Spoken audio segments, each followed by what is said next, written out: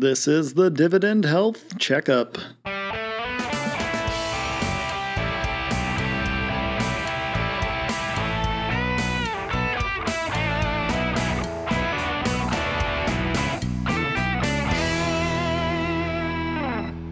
Hi, I'm DGI Guy, and this is the Dividend Health Checkup. Along with Dr. Dividend, we are bringing you a weekly show that's dedicated to learning as much as we possibly can from investors who are primarily focused in the dividend investing space. As we have announced before, this will be our last episode, so maybe I'd say we were bringing you a weekly show. But for now, let's move on to our last article of the week. So for this article, I turned to Forbes, which recently ran an article titled "The One Foundation for Financial Freedom That 10 out of 10 Financial Advisors Agree On." The author, Joshua Becker, provides a background on himself that sounds pretty much like the majority of people I know. So he started off with a low salary. That grew over time. And as his salary grew, so did his expenses and lifestyle. From there, he didn't really have the excuse that his spending was because he had a low salary. Instead, he realized he was making some bad financial decisions despite happening to be a financial professional. This is where he goes into the one thing that all financial professionals agree on. I'm not going to break the big secret. It's big enough that it is something I look at sort of individually every quarter just to make sure that I'm not doing it. And I'm guessing a few of you do the same. If you want to figure it out, you're going to have to check out the article. It's a quick read, and it's a great reminder. So if you have a moment, take a look. And for now, let's move on to part 2 of Dr. Dividend's interview with Nicholas Ward. You know, you haven't been at the investing game long enough. You've been in this while it's been a bull market. But, you know, I've been around, unfortunately, to see both the dot-com boom and the Great Recession occur and have money involved with both. But let's look on the mistake side. You mentioned, you know, we've made errors. Everyone makes errors. I call them learning experiences. What are some of those learning experiences that you have gone through, and what have you learned from them? Yeah, I think learning experience is great because that's a great way to think of it, and that's how I do. You know, you need to, a loss can, you got to learn from it and then avoid future losses. So one thing that I've learned, I talked about ARCP / Bear REIT earlier. I took a huge hit on that because of the accounting issues. So now, and I recently sold HCP, another REIT, for similar issues. As soon as I hear the phrase like accounting issues, I'm just going to leave the stock. It's not worth it for me. The risk is more than the reward, and there's so many fish in the sea. I don't need to own any one particular company.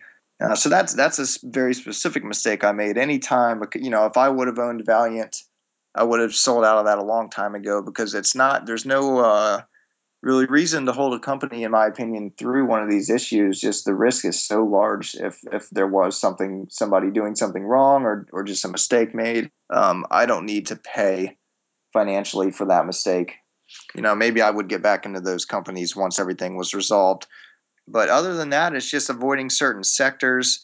I've done a good job kind of just controlling my emotions all the time. You just have to really, maybe not second guess yourself, but question yourself. There's so many times I say, I want to purchase this stock at this price. And then I'll just really focus on the fundamentals and say, no, I should wait. And then for the most part, like you said, you've been waiting for a while too. It's been a good idea. You'll see that, things run up and you don't need to pay top dollar for them. They'll come back to you at some point in time. You've made some references to certain stocks, accounting issues being one. Selling a stock, what are your guidelines with that, past the accounting issues with a company? I look at their industry or their sector. That's why I sold out of all my oil names. I think long term, and this might be wishful thinking, but I see us moving more towards renewables and things like that, and I see the demand falling for kind of oil related energy names. So I was out of those early last year, and that's turned out to be a pretty good call on my part. Long term, it may not matter. Those names may do just fine over a 5 or 10 year span. I just the same thing. I I read all the reports that come out, all the major news releases, and if I think for whatever reason that a company is just headed down the wrong path, or that a competitor is going to take away a bunch of market share or something like that, I'm definitely willing to sell. Especially if I'm on a gain. Worst case scenario, you're making a little money. When you're underwater on a stock, it's really hard for me to just lock in losses and cut ties and just say it is what it is. But it always makes it easier if there's another company out there, in the present time where you think moving forward you'll make more money with that company than you would the one that you're holding. That's kind of how I can justify making sales sometimes. I don't sell things very often. I did sell some things last year to raise some cash. I was at like 3% cash, and I wanted to get that up to like 20% when the volatility really kicked in. And that's kind of still where I'm sitting. I made a few purchases. I think I'm at like 15% cash right now. That'll actually go up when some of these account transfers are finished, because I cashed those out before I did the transfers to make them easier. But that's a mistake I made. As much as I like having everything invested and just really benefiting from all the dividends coming in and the yield that money is producing, I think it's a good idea for everybody to kind of to figure out what they like having as far as a cash buffer, and being pretty disciplined about maintaining that. When you look at your overall portfolio, how big is the largest holding for you? Right now, that kind of goes back and forth on a daily basis or weekly basis between Disney and Apple. Both of those are, I think, around like 7% right now. And then once the new money gets added, because I used to kind of, in my mind, I would separate what my advisor was managing and what I was managing as far as allocation goes. So that percentage will fall once the new money is added into my management accounts. But I think, I hover with those, and I feel so comfortable owning both of those companies, and I've regularly added to them with the flexible reinvestments. So I think, I'm between like 5 and 7% is kind of my biggest single stock exposure. What if that goes up to 12? I'll just let it ride.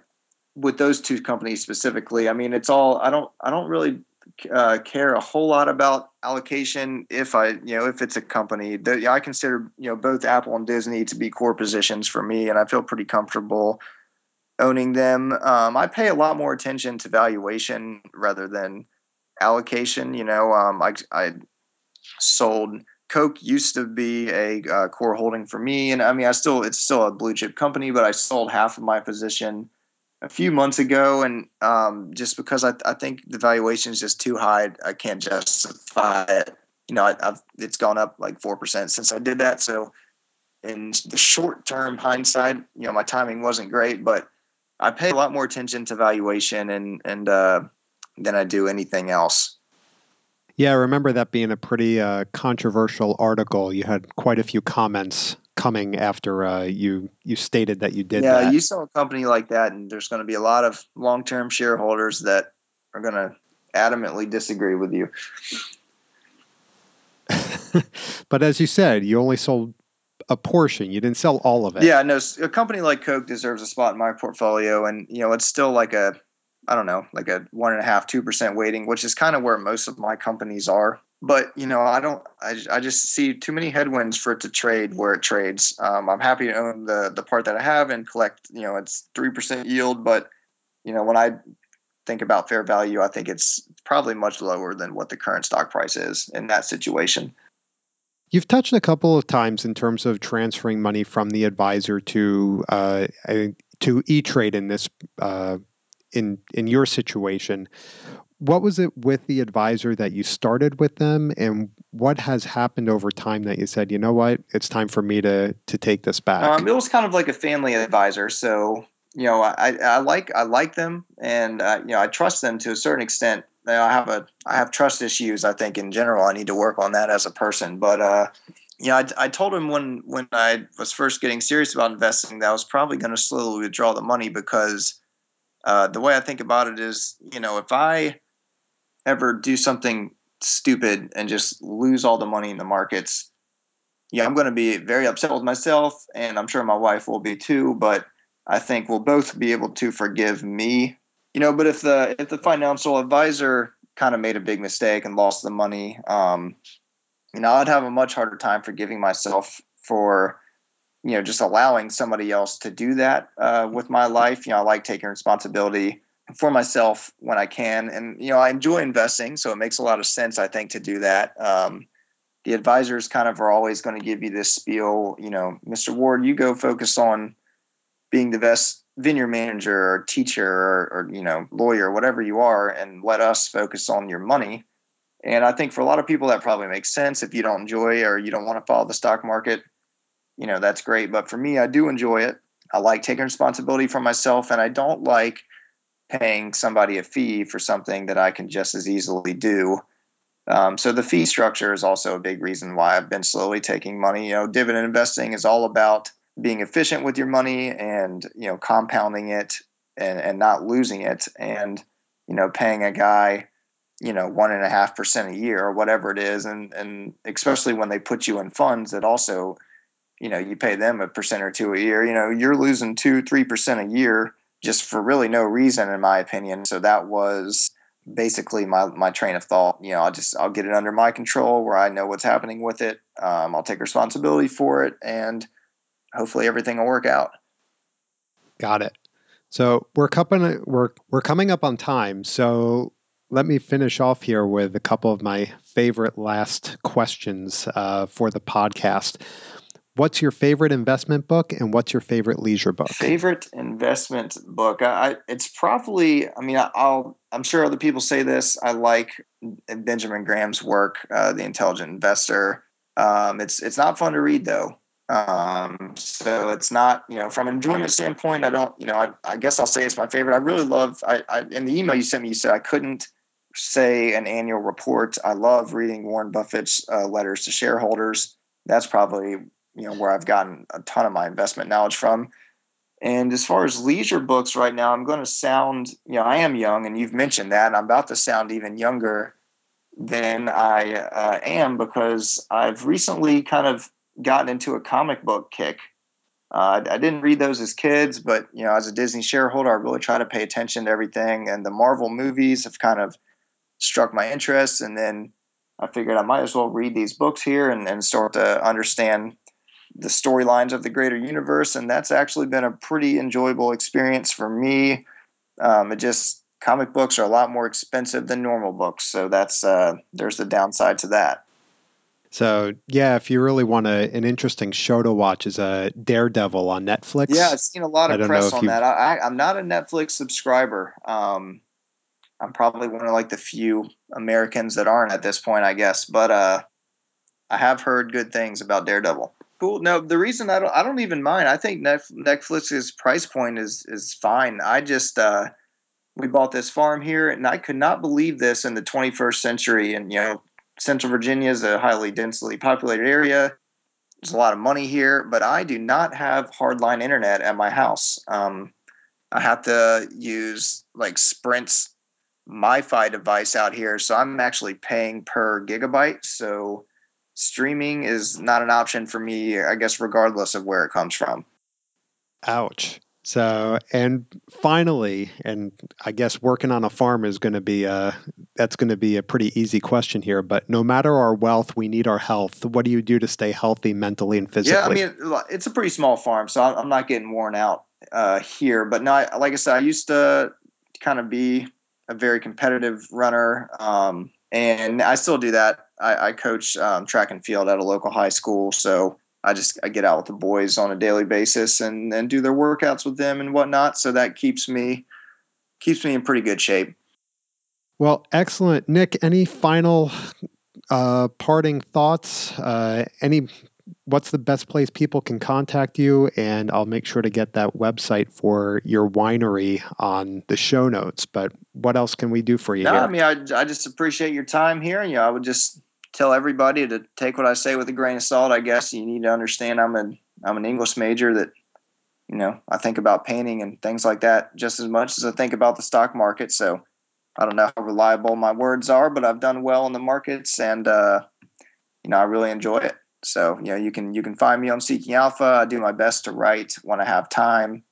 But yeah, I check the website every day anyway. So if anybody needs to send me a message or anything, I will definitely receive it. Well, Nick, thank you so much for your time and enjoy the rest of your day. Yeah, you too. All right. Well, I appreciate it. Have a good one. Thank you. I want to thank Nicholas for being part of the show this week and last week. You can join the conversation by finding our show notes published by Dr. Dividend on seekingalpha.com. As we had previously announced, this is our last episode, so I definitely want to take the time to thank all of the guests that we've had over the past 52 episodes. So we had about 20 different authors come on the show and share their opinions. I want to thank all the listeners for all the great feedback that you guys had given us during this process. Thank you very much for helping us out, and thank you for spending your time with us each week. I know that I am going to be hanging around Seeking Alpha and go back to mainly just writing articles, and you can also reach Dr. Dividend there as well. So, until we meet again for one last time, happy investing.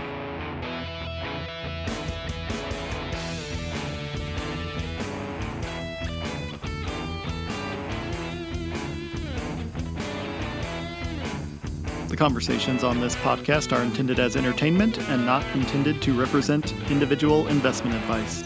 The majority of contributors on this podcast are not licensed financial advisors, so please do your own research and do not buy or sell stocks based primarily on what you've heard today.